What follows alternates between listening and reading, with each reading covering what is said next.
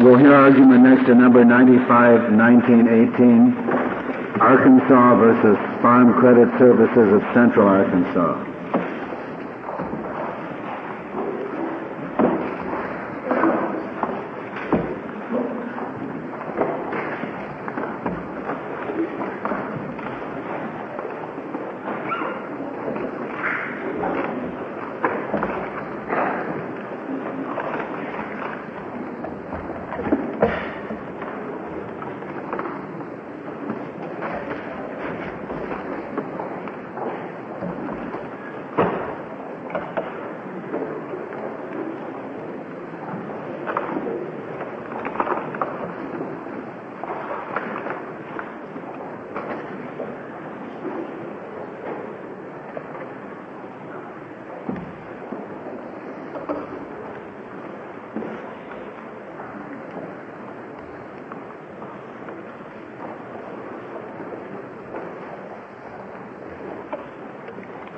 Ms. Hunt?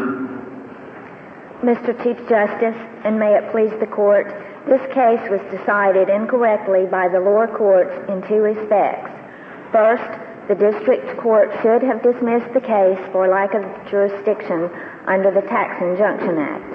Second, on the merits, the reliance of the lower courts on a doctrine of implied immunity of production credit associations from state taxation is erroneous when 12 U.S.C. Section 2077 clearly provides the extent to which production credit associations are exempt from Arkansas or from any state sales and income tax. I'm curious to know, was the Anti-Injunction Act point, the jurisdictional point, argued in the Ninth Circuit, in the Eighth Circuit, or in the briefs that were filed? It was argued in the district court, but not in the Eighth Circuit. Not in the briefs and not in the oral argument? Not in either. That's correct. The Tax Injunction Act, which is printed on page 2 in the petitioner's brief, 28 U.S.C. Section 1341, provides an absolute statutory bar to federal court jurisdiction so long as the state provides an adequate remedy to taxpayers who are seeking to assert a claim against state taxation. The respondents concede that the state of Arkansas's remedy is adequate. This is evidenced by the fact that respondents have currently pending in state court a claim for a refund of these income and sales taxes based on the same theory for which they ask for declaratory judgment in federal court. The respondents filed the suit on their own behalf. The United States did not appear with them as a co-plaintiff or to represent them. The court has confirmed that an implied exemption to the Tax Injunction Act exists for the United States. In the court's decision in Department of Employment, the language of the court leads us to believe that this exemption applies when the United States appears to protect its interests or that of its instrumentalities. When you say appears, Ms. Hunt, do you mean appears as a party plaintiff rather than just perhaps files an amicus brief? Yes, Your Honor, that would be my contention, that language does suggest that. The respondents contend, however, that this implied exemption for the benefit of the United States should be extended to federal instrumentalities. Respondents are... Well, certainly the courts have recognized some implied exemptions from that Tax Injunction Act, haven't they? That is correct. For example, for the NLRB. I am not aware that in the context of the Tax Injunction Act there has been an exemption applied for the NLRB. I am aware that the Solicitor General has analogized the Tax Injunction Act to the General Anti-Injunction Act, to which there is an implied exemption. Right. One point that I would like to make... So what's the test? If we're going to have an implied exemption, what's the test? Our test that we would like to advocate to the court is a bright line test. If the United States appears with the instrumentality to assert its interest then jurisdiction is proper in the district court. And that's the only instance? I don't think that's the position of the government, is it? The federal government? I believe they do disagree with that in some respects. I believe that their advocacy, though, would lead toward extending the implied exemption to agencies of the government, as I understand their argument. We make a distinction, we draw a distinction between agencies and instrumentalities. Certainly there is a much more compelling reason for extending the implied exemption to agencies who would be functioning as arms of the government, who might be regulating. Their functions would certainly be governmental functions in a much greater respect than those of instrumentalities. Why leave it to the executive branch to decide what's an instrumentality that is deserving of the exemption and what isn't? That's what your position boils down to. If the Solicitor General or at the lower level, I suppose, the Civil Division of the Department of Justice decides to argue for immunity under the from the Tax Injunction Act, and then it wins. Otherwise, it doesn't. Yes, Your Honor. It does appear that that would be the case.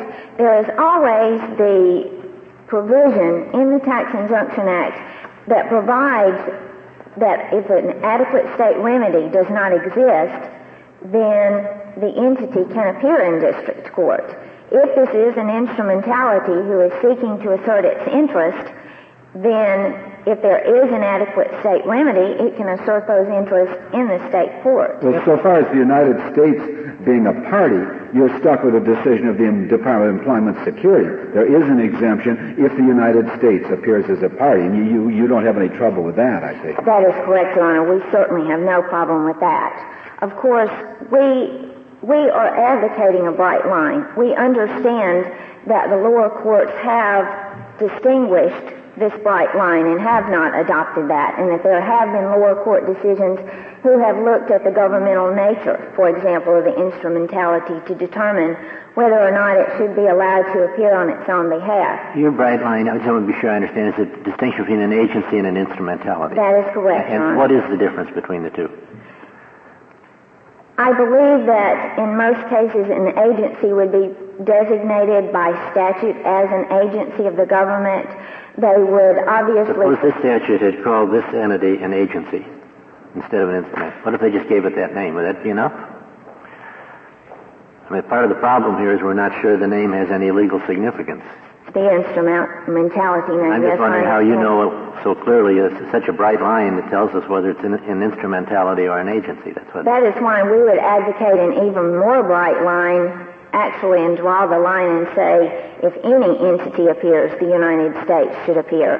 Perhaps I was not entirely clear in trying to distinguish. And you would say then that Nash-Finch, the NLRB case, deals with the Anti-Injunction Act generally, not with the Tax Injunction Act. That is correct, Your Honor. And there is a difference in the purpose of those two acts that I would also like to distinguish.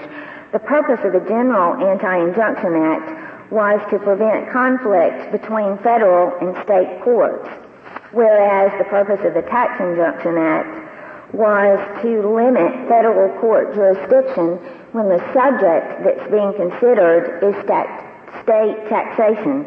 This is in recognition of the vast importance, the crucial importance to states of their ability to deal with state tax matters that affect them. So you really expect us to hold that if the President is annoyed with the National Labor Relations Board and instructs the Solicitor General or the Civil Division of the Justice Department not to appear in order to enable that agency to claim the benefit of the exemption from the Anti-Injunction Act, then that's the way it'll be. Yes, Justice. Regardless of what Congress, it has nothing to do with Congress's intention to establish the NLRB as an agency of the United States. It's all up to the executive whether he wants to appear in court or not. Under the absolute bright line test for the presence of the United States, that would be necessary. Can you tell me why I should do that? Why I should leave this issue of law under a congressional statute to be decided dispositively by the President of the United States? obviously, if the President of the United States, the Executive Department, examines the entity that it is there to represent and makes this determination to appear under the bright line test, that would be a decision that would be left to the Executive Department. As a practical matter, in instances of state taxation, I would find it very difficult to think of an example where a state would attempt to tax an agency. What if during the presidency of Franklin Roosevelt, the Civil Division does appear on behalf of the Labor Board and says this is an agency of the United States, we claim an exemption from the, okay? However, during the administration of Harry Truman, with a similar suit, the Civil Division chooses not to appear. Is the Labor Board branded once and forever as an agency of the United States by reason of the first appearance under the prior administration, or can it be undone by the second one? Yes, Your Honor, I believe it could be undone if you are allowing the executive to make that decision. Then it appears that it would be within the executive's discretion under that test. Of course, on behalf of the state of Arkansas, and considering that the entities here are production credit associations, regardless of whether the court adopts a bright line test, and even if the court should determine that a much more flexible test is appropriate, it is our contention that the production credit associations would fail to meet the standard regardless of what the test is, even if it's a more flexible governmental nature of the organization. Ms. Hunt, may I ask you a question about the discrete jurisdictional issue, which this court asked the parties to address? It seems to me that the answer to the jurisdictional question goes a long way, if not all the way, to answer the question on the merits as well. Would you agree with that? That how you categorize this agency for purposes of the Tax Injunction Act? No, Justice Ginsburg, I believe that the tests are different here. The test for purposes of the Tax Injunction Act has not totally been established by this court. However, I believe the test for whether or not an instrumentality has been, tax immunity has been conferred on an instrumentality is determined, first of all, by looking to whether or not Congress has addressed the issue. If Congress has clearly addressed the issue of tax immunity, then I think that forecloses further inquiry by the court into the tax-exempt status. So in that respect, I believe the tests are different. Why wouldn't it make sense to have the test simply be whether federal dollars are at stake as the exemption for the Tax Injunction Act? If the only test were whether or not federal dollars were at stake, there would be many, many entities who would then be entitled to the benefit of the Tax Injunction Act. There are so many entities that, in some respects, have a stake in federal money who do not execute agency functions. So in that respect, I don't believe that merely the infusion of some sort of government capital or access to government capital would be a sufficient test to decide this case. In addition to the other respects, Congress also has the power to provide an exemption to the Tax Injunction Act. For example, in the Moe decision, this court construed a statute that had been passed, Section 28 U.S.C. 1362, which deals specifically with the Indian tribes to be an implied exemption, or not an implied exemption, but to be a statutory exemption to the Tax Injunction Act, which was passed sometime after the Tax Injunction Act. Since this is an implied immunity for the benefit of the United States, it is our contention that implied immunity should be strictly construed, and before the court would extend this implied immunity to another entity, this court should look very carefully at that extension. Ms. Hunt, could we borrow a test from somewhere else? What about just applying the same test that we would apply for sovereign immunity? You know, if you sued the labor board, you would not get anywhere. Why don't we just say the same thing? It's any agency that would come under our sovereign immunity rules. In the instance of sovereign immunity, this has frequently been addressed by statute, by the sue and be sued statutes. So this alone would not be a sufficient test because that might have been spoken to by Congress already. And then you would have to enter into that sphere of statutory language dealing with the sue and be sued provision. May I reserve my time for that? Yes, you may, Ms. Hunt. Mr. Wallace, we'll hear from you.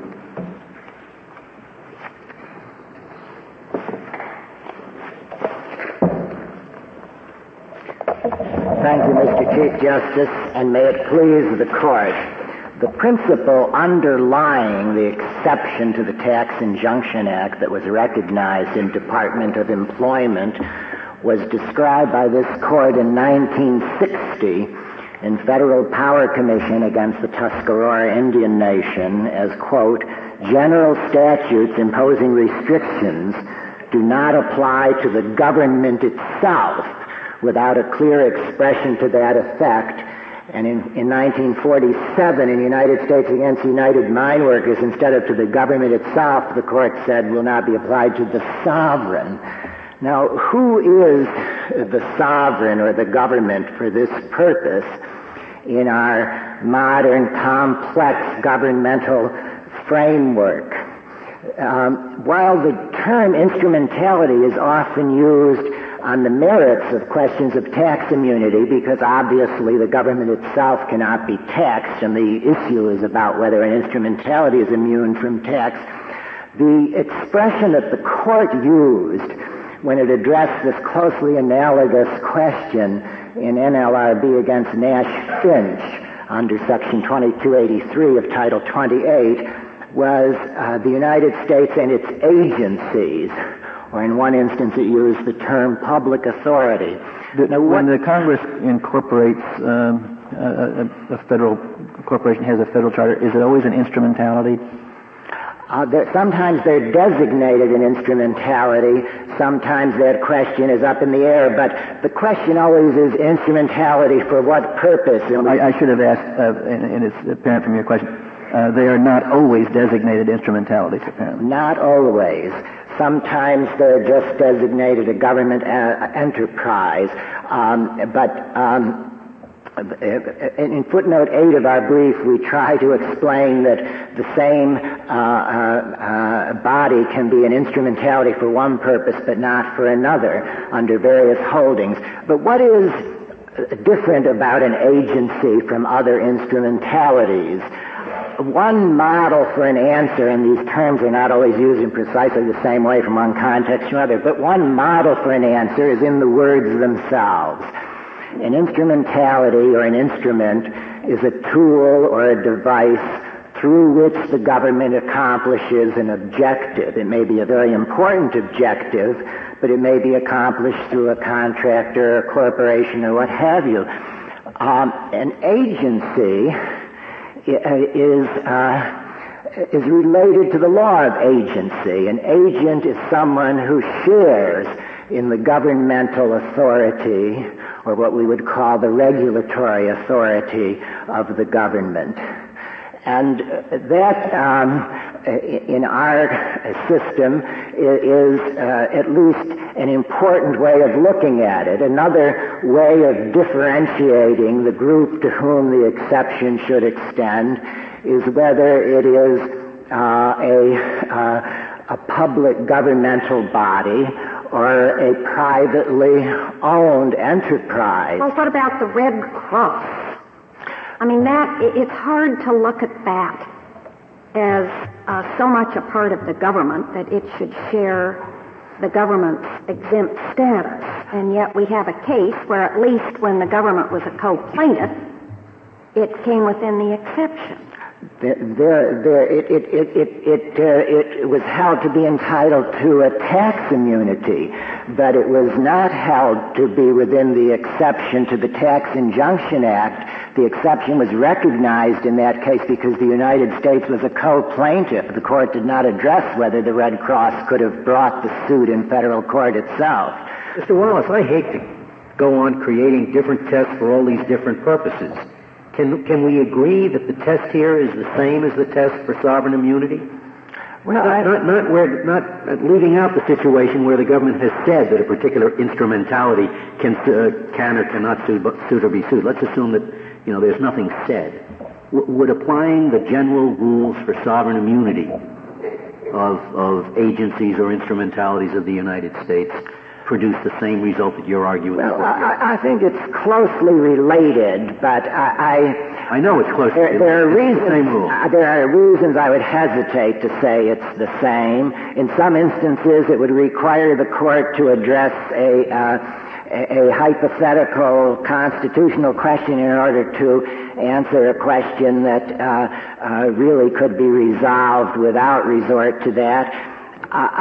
There is, if I can commend to the court's attention just one of the lower court cases that I think particularly rewards study. It would be the Federal Reserve Bank of Boston case, in which Levin Campbell wrote for the First Circuit a very thoughtful opinion about why he concluded that the Federal Reserve Bank of Boston, because it functions as an arm of the government sharing an important regulatory authority,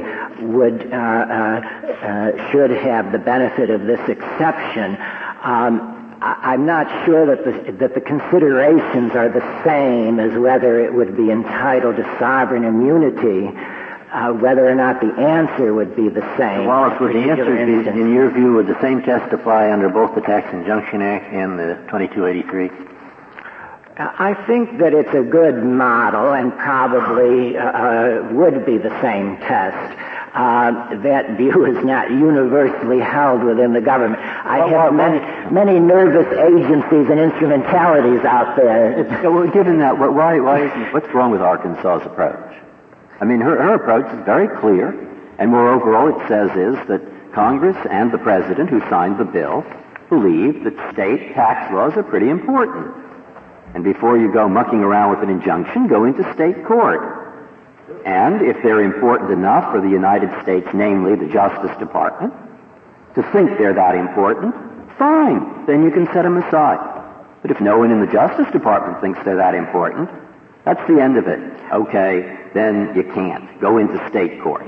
Now, that would be a very clear administrative way to do it. It would be simple, and I don't really see what the policy is underlying this that would be seriously interfered with. Well, what Judge Campbell suggested for the First Circuit on this very point was that the court should respect the reasons why Congress has chosen to confer independent litigating authority in the lower courts on certain agencies, because they should, to some degree, be insulated from the executive chain of command. And I think it's very well put. It's an opinion that deserves and rewards study. Is it clear that you could have intervened here if you had chosen to do so? Yes, we could have. Under Rule 24, you have an interest? Is that the way it works? I believe so. It would be very similar to the interest in the intervention in Department of Employment, the case itself, on behalf of the Red Cross's exemption. These farm credit institutions perform an important federal statutory function under the oversight of the Farm Credit Administration. Some of the others are explicitly conferred tax exemptions, and the government might well come forward. They're part of the executive branch in such cases. Now, I might just say... You're not saying that the executive branch should have any leverage in deciding whether there's an exemption or not. You're just saying if it's a co-plaintiff, that should survive the Tax Injunction Act. Exactly so. It's up to the court to decide the merits of the exemption issue. Obviously, the willingness of the government to come forward might have something to do with its view of the merits. And if I could just say a word about the merits, since the Court of Appeals addressed the merits, this Court may choose to comment on the merits because of that. We think that this is a clear case for application of the rule of the Russello case, that when different provisions of a statute address the matter explicitly in different ways, that difference should be respected. This is a matter that Congress has addressed from the outset under this scheme. The reliance on the part of the respondents is on a deletion of two sentences, which we have italicized on page 5 of their brief. Thank you, Mr. Wallace. Your time has expired. Mr. Hanson, we'll hear from you. Mr. Chief Justice, and may it please the Court, I'd like to answer Justice Scalia's question as to what standards ought to apply in determining application of the Tax Injunction Act, application of sovereign immunity concepts, application of tax immunity concepts, but I think it really has two pieces. One is that the same standards should apply in determining whether or not an entity is a federal instrumentality. And the Court's most recent discussion of that is in U.S. versus New Mexico, where they talked about an entity being so closely connected to the government that it cannot be viewed as a separate party. Now, beyond that, and I think the Court said this in Federal Land Bank versus Priddy, you then get to the question of whether, and let me back up just a second. In Federal Land Bank versus Priddy, the Court, talking about a Federal Land Bank, which is one of the institutions of the system, said that it would partake of the sovereign immunity of the United States absent a waiver by Congress. And there was sue and be sued language in the statutes. Therefore, the Court concluded that sovereign immunity to some extent had been waived. The issue in that case involved execution of a judgment. The result which you get in a Tax Injunction Act case, an immunity case, a sovereign immunity case, and a case involving punitive damages, and a case involving estoppel, all of which are issues that have been addressed by this Court or the lower courts, then turns on what has Congress done. And it becomes a question of, you know they're a federal instrumentality, you know they partake of the sovereignty of the United States. Now, what does the governing statute tell you about what Congress has done in terms of waiver of tax immunity, waiver of sovereign immunity? And your position is that unless Congress has affirmatively waived that immunity, they are immune? On the merits, unless Congress has affirmatively consented to the taxation of these entities by Arkansas, 180 years worth of case law says that we are immune. Well, there's a lot of case law contrary to that. It seems to me. The cases that say you have to look at what Congress has said, not saying that the burden is necessarily on those who would show that Congress had not waived the immunity. Well, I'm not aware of any case where this Court has departed from the rule that immunity is implied under the Supremacy Clause and immunity exists unless Congress has consented to taxation. And certainly that has been... You would say this is true of every single thing that is called a federal instrumentality? If it is a federal instrumentality. And that really, in large part, is the crux of this case. The government of the United States, on brief, said that these entities perform no governmental function. Now, they say that in the face of a preamble which explains exactly what they do, in the face of being repeatedly designated, and frankly, for current institutions, this is a unique designation, federal instrumentalities, and in face of a number of decisions by this Court involving various Farm Credit System entities. But I think the other thing they say, we need to, I would like to discuss a bit further, they say that these entities exist to make profits for their members. And that simply misconceives the nature of the Farm Credit System. When the federal land banks were created back in 1916, Congress referred to the Farm Credit System as a bridge between farmers and the credit markets. They said the federal government cannot provide a mechanism to get adequate credit to farmers, that the commercial banking institutions cannot provide a mechanism to get adequate credit to farmers. So what we will do is we will provide a federally supported mechanism. And that's all the modern Farm Credit System does. Mr. Hanson, whatever this was originally when there was a federal administrator involved, is there anything that these entities are doing that the farmers and ranchers couldn't have done getting together for themselves? Is there anything that they are doing that is an exercise of federal power, or are they just acting, admittedly with the spark provided by the government, but as any privately arranged cooperative could act? Well, if they are not in any material way exercising any federal regulatory power. The regulatory power exists in the Farm Credit Administration. So the only power that they're exercising is what the farmers and the ranchers choose to confer on them. With the support of the United States, but there is a reason why the system was set up this way. Now, obviously, there are all sorts of federal farm programs, and there are all sorts of federal lending programs. There are lending programs for students, there are lending programs for small business, for veterans, for homeowners. A determination was made that the unique nature of agricultural credit required a system set up so that the farmers would become the managers of their own system. They could not have done it without federal support. They couldn't have done it in 1916, they couldn't have done it in 1933. And they can't do it without federal regulation. And in 1985, it was again proven that the system itself required and was in fact given federal help. So while it is true that the day-to-day management operations have been given to the farmers, private actors are given federal help. Universities and colleges are given federal help, but it doesn't make them government agencies. The program that under which that help is given, the program may or may not be a federal agency or a federal instrumentality. But my point is that the farm credit system does not exist to make profits for its members. The farm credit system exists to accomplish a governmental objective, which is stated in Section 2001, which is that a program needs to exist to provide adequate, secure, and affordable credit to farmers.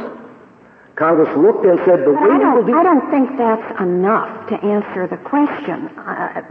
The federal government provides help to support the arts. That doesn't mean that a company providing artistic service ought to be extended some form of government immunity. No, I would absolutely agree, and that in part was what was addressed in Yet there's a government purpose there. It serves a government purpose, and that's what's happened now to the Production Credit Association. Yes, Congress wants to be sure that farmers and ranchers have credit to help them over the hard times.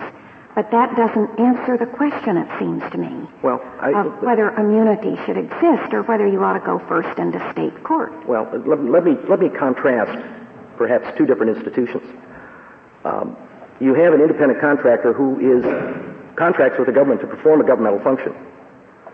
What this court has said is that contractor is a separate entity pursuing its own private profit interests, and the fact that it is performing a function for the government doesn't make it a federal instrumentality. So the fact that a company assists the National Endowment for the Arts doesn't make it a federal instrumentality under U.S. versus New Mexico in the prior cases. My point is here that these entities perform no function except the specific governmental function that the system was set up to perform. They have no separate private existence. Now, they certainly have private characteristics, and I admit that. I mean, they have officers and they have directors. Well, what functions lie then with the government rather than with the private members? Because I think you answered my question candidly that these PCAs can do only what the members choose to allow them to do. Well, they can do only what the government allows them to do under the controlling statute and regulations. The members have day-to-day control. But that's the purpose of the system. I mean, the governmental function, as has been expressed by this court, is to provide credit to farmers. Can you tell me if there are other instrumentalities where all of the people, all of the personnel are on private payrolls, not government payrolls, that would have this tax immunity from income tax, state income tax? Certainly the federal credit unions would be an analogous situation. And one of the ironies in this case, and frankly I want to come back to Justice Scalia's question on the jurisdictional issue, in a case called United States versus Michigan before the Sixth Circuit Court of Appeals, the United States did file suit on behalf of the federal credit unions with respect to a Michigan sales tax issue.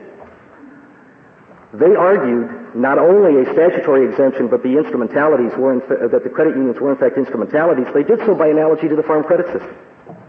Now, we're being told that the farm credit system somehow is not entitled to that kind of representation.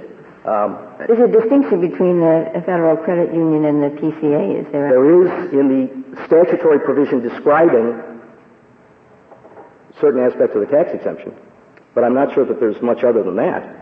And the Sixth Circuit basically compares and contrasts the two and says the only real distinction is one provides financial services to a broader range of the public than the Farm Credit System does. But the system is probably fairly stated unique. It was formed because there was a congressional determination that this is how the congressional purpose could be accomplished. That the federal government can't do it because the farm economy is too complex, that you can't run the system from Washington. The legislative history on the 33 Act explains that a centralized federal funding program during the early stages of the Depression had managed to lose some $40 million and had not accomplished its purpose. They said, we can't do this. So what we will do is we'll set up a farmer-supported system, a federally supported system, and we will engage the farmers. Now that doesn't mean that they get into this system to make a profit. It means that if a farmer wants to borrow money from the system, he has to buy stock, and it's mandatory. It's not voluntary because there is no profit potential. It is a cost of entry, in effect. But it was determined that that way the farmer would be interested in the success of the associations, the success of the system as a whole. So the role of the farmer reflects Congress's considered decision that this makes sense as a means of an effective system for delivery of credit.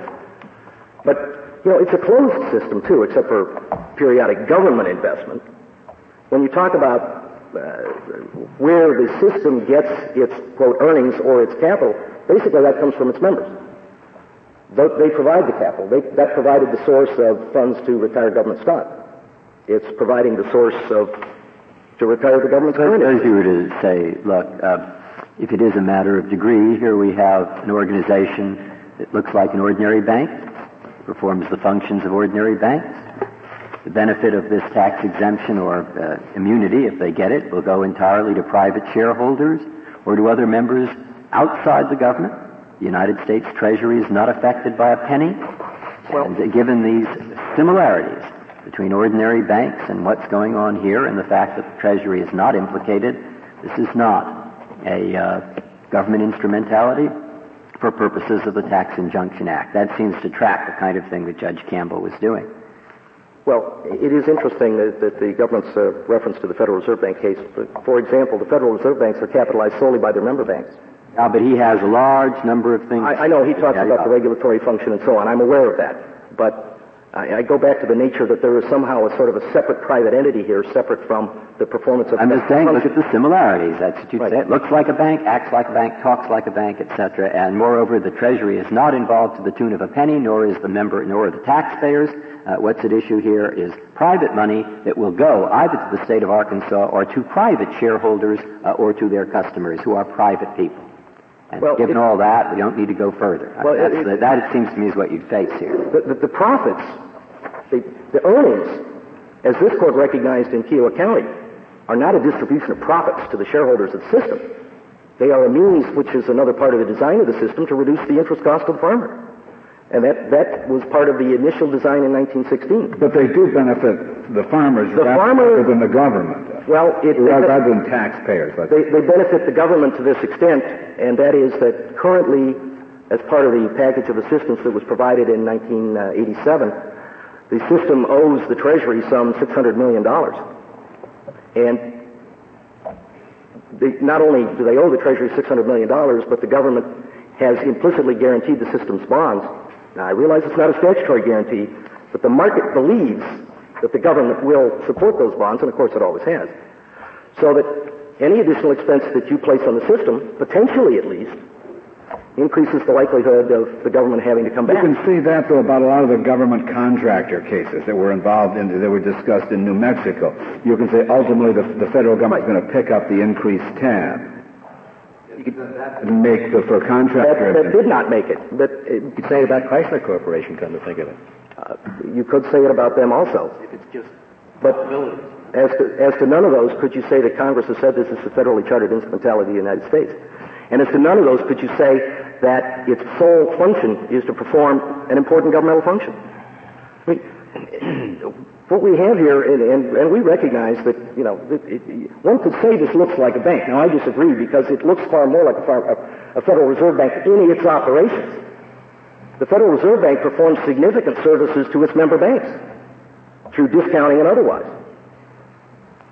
Does that make it not a federal instrumentality? Obviously not. Now, I grant that the Federal Reserve Banks also have some regulatory authority.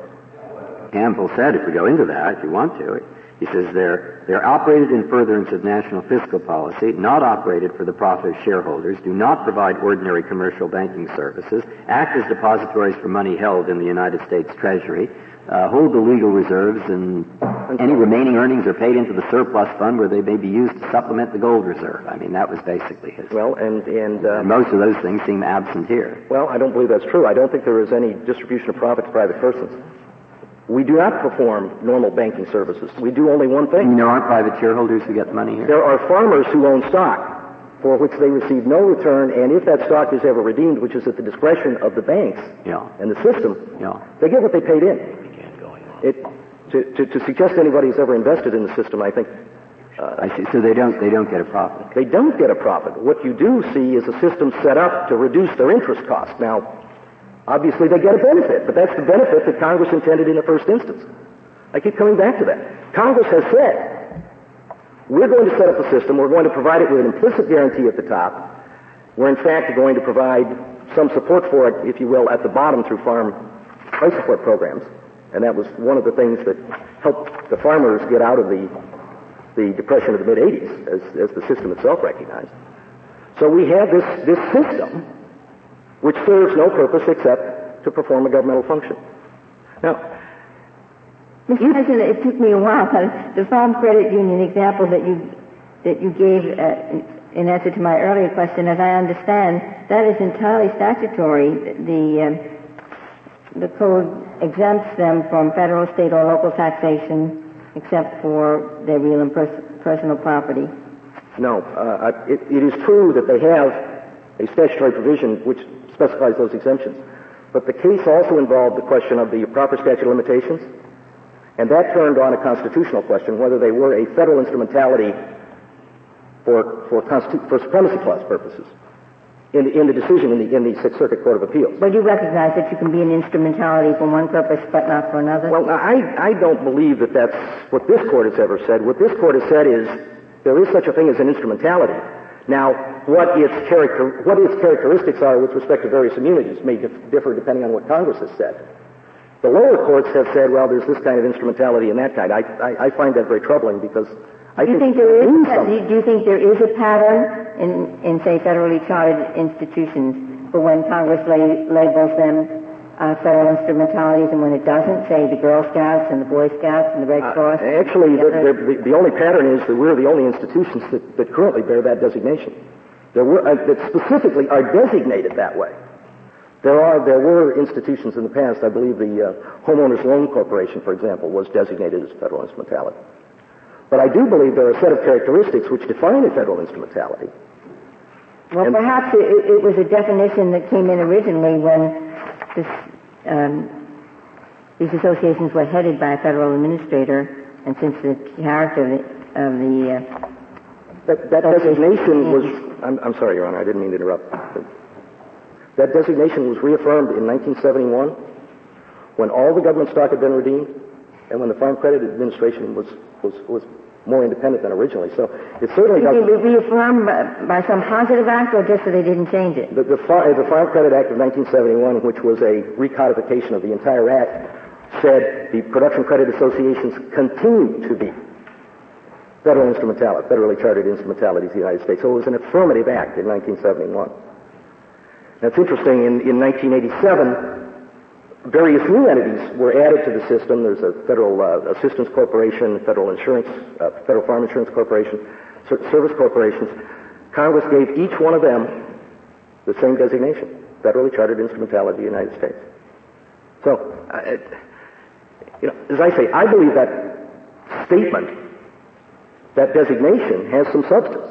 And this Court has recognized that substance in various circumstances, and I go back to the Pretty case, which said that a federal instrumentality would partake of the sovereignty of the United States and would exercise sovereign immunity as against a private suit, absent waiver by Congress. So, I mean, it is a designation that does have significance. I'd like to spend just a couple of minutes talking about why we believe that a bright line rule that requires the United States to be, or the Justice Department, whoever it would be, to be the gatekeeper in suing in federal court, we think is inappropriate. The underlying policy, or the underlying reason for Department of Employment, as I understand it, was the notion that a sovereign should not be viewed as having relinquished access to its own courts, absent a very explicit surrender. That's United Mine Workers and some of the earlier cases. If that's a fair statement, and if the Firearm Credit System institutions partake of the sovereignty of the United States, then it doesn't seem to me to be any... And if we are talking about things that we agree are federal instrumentalities, I don't think it's a stretch to say, and this goes back to your question about, Justice Scalia, the question of whether you use the same standard for sovereign immunity or not. I don't see it's any stretch to say that one should ask whether Congress has explicitly said that the federal instrumentalities have to sue in state court to vindicate federal rights which are based on the Supremacy Clause. I mean, that seems unlikely.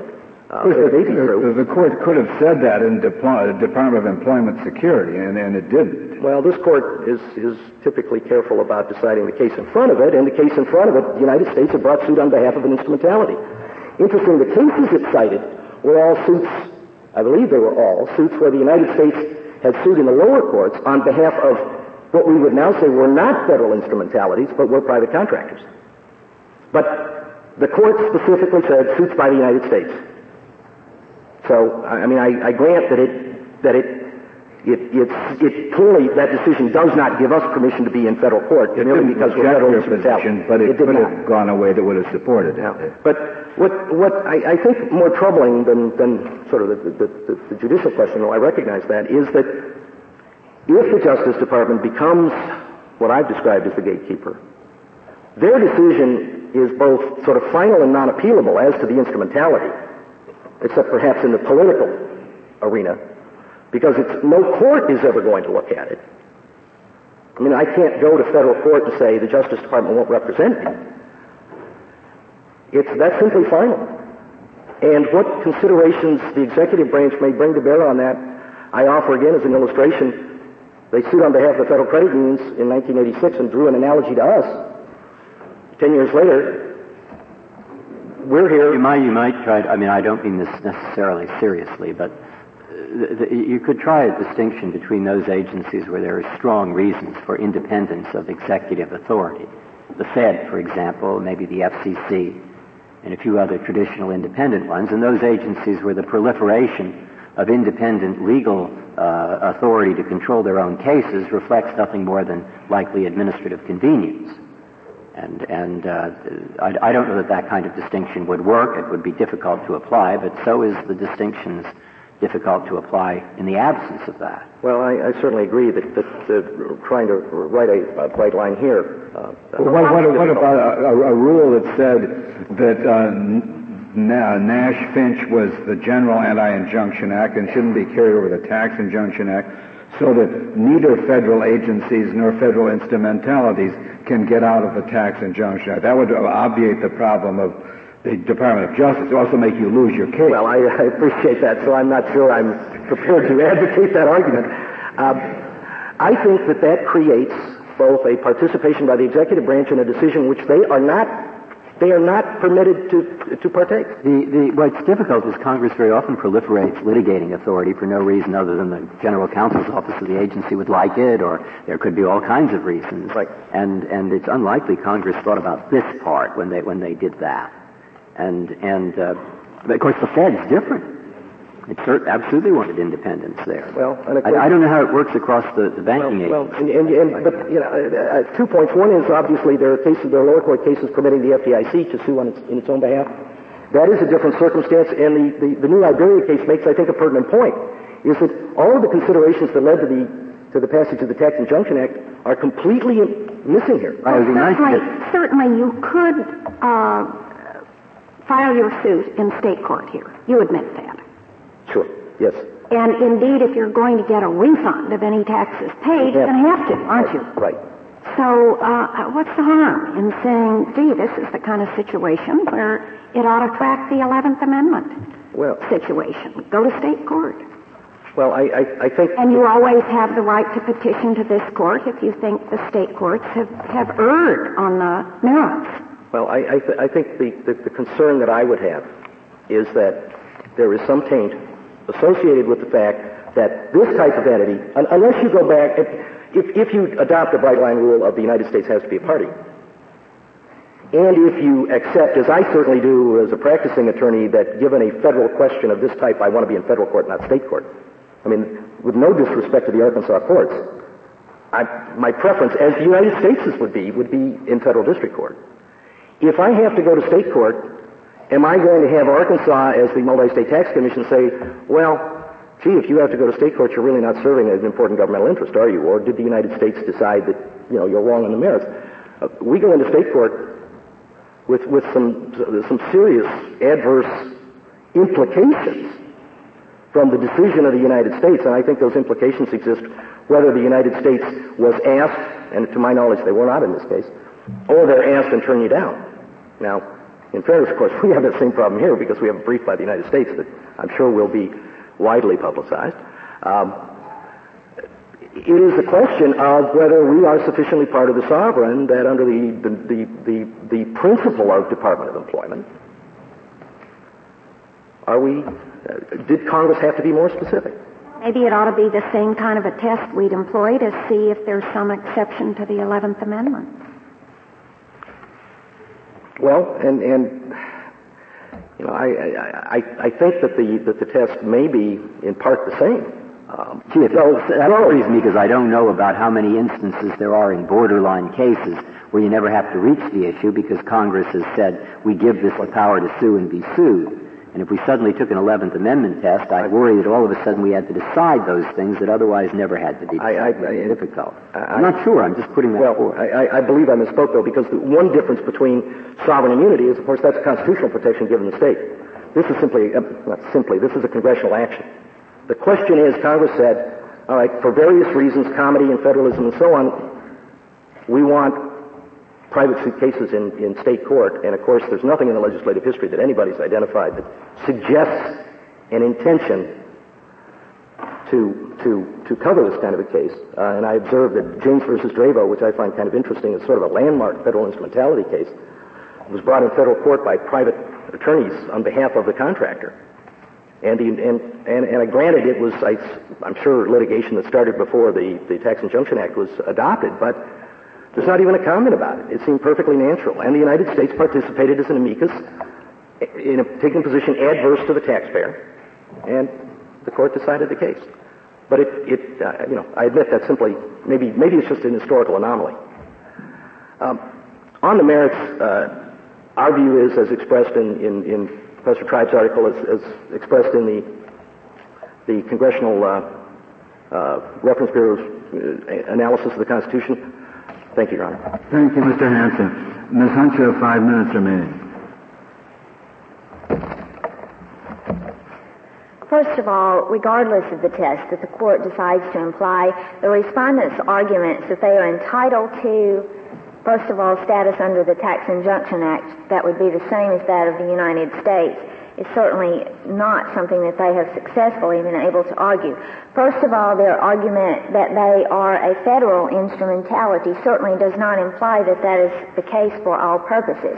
What is your response to the Michigan case where he says the government took just the opposite position in that case? There is a specific statute, a specific taxation statute that relates to the federal credit unions that gives them a very broad immunity from taxation. In fact, that statute is very similar in wording and in language to the statute that the PCAs had prior to the amendment and at the time that they were government-owned. So federal credit unions may be distinguished in that respect, and that their tax immunity is very clear by statute. What would your position be if the statute here had not been amended and were the same as it had been? If the statute were the same, well, first of all, I need to answer that in two respects. If the statute were exactly the same, then we would make the argument that because the PCAs are now privately owned, that they are not entitled to that exemption because the last sentence of that original statute provided that at the time they became privately owned, the broad exemption was waived. So my answer would be they would still have essentially the same immunity that they do today because they are privately owned. In another respect, there are many other federal instrumentalities other than production credit associations. For example, the other government-sponsored enterprises like Ginnie Mae, Fannie Mae, Freddie Mac, and all of those entities are designated by statute as federal instrumentalities. If you look at the language of the enacting statutes where production credit associations are designated instrumentalities, which is printed on the respondent's brief on page Roman I, first of all, it says each production credit association shall continue as a federally chartered instrumentality of the United States. This is quoting directly from 12 U.S.C. Section 2071A. It is my contention that this designation simply implies that Congress has the power to create or to allow these farmers to band together and to charter these institutions. Because again, on the same page at 12 U.S.C. Section 2071B7, that there is the same instrumentality language relating to the fact that PCAs are federally chartered body corporates and an instrumentality of the United States. Then in their statute relating, the PCA statute relating to their taxation, which is printed in the petitioner's brief on page 2, we again see the instrumentality language, quoting from 2077. Each production credit association and its obligations are instrumentalities of the United States, and as such, going on with the language of the exemption from tax. It is my contention that that language is there for a specific purpose. In the first instance, to show that Congress has the power to create these institutions, and in the second, to show that Congress has the power to immunize them to the limited degree that they did from tax, which leads into the argument on the merits. The respondents attempt to apply the doctrine of McCulloch to this case. There is a very specific reason why the doctrine of McCulloch does not apply here. There was no tax exemption statute in McCulloch, which led the court to construe the implied immunity. Thank you, Ms. Hunt. Thank you. The case is submitted.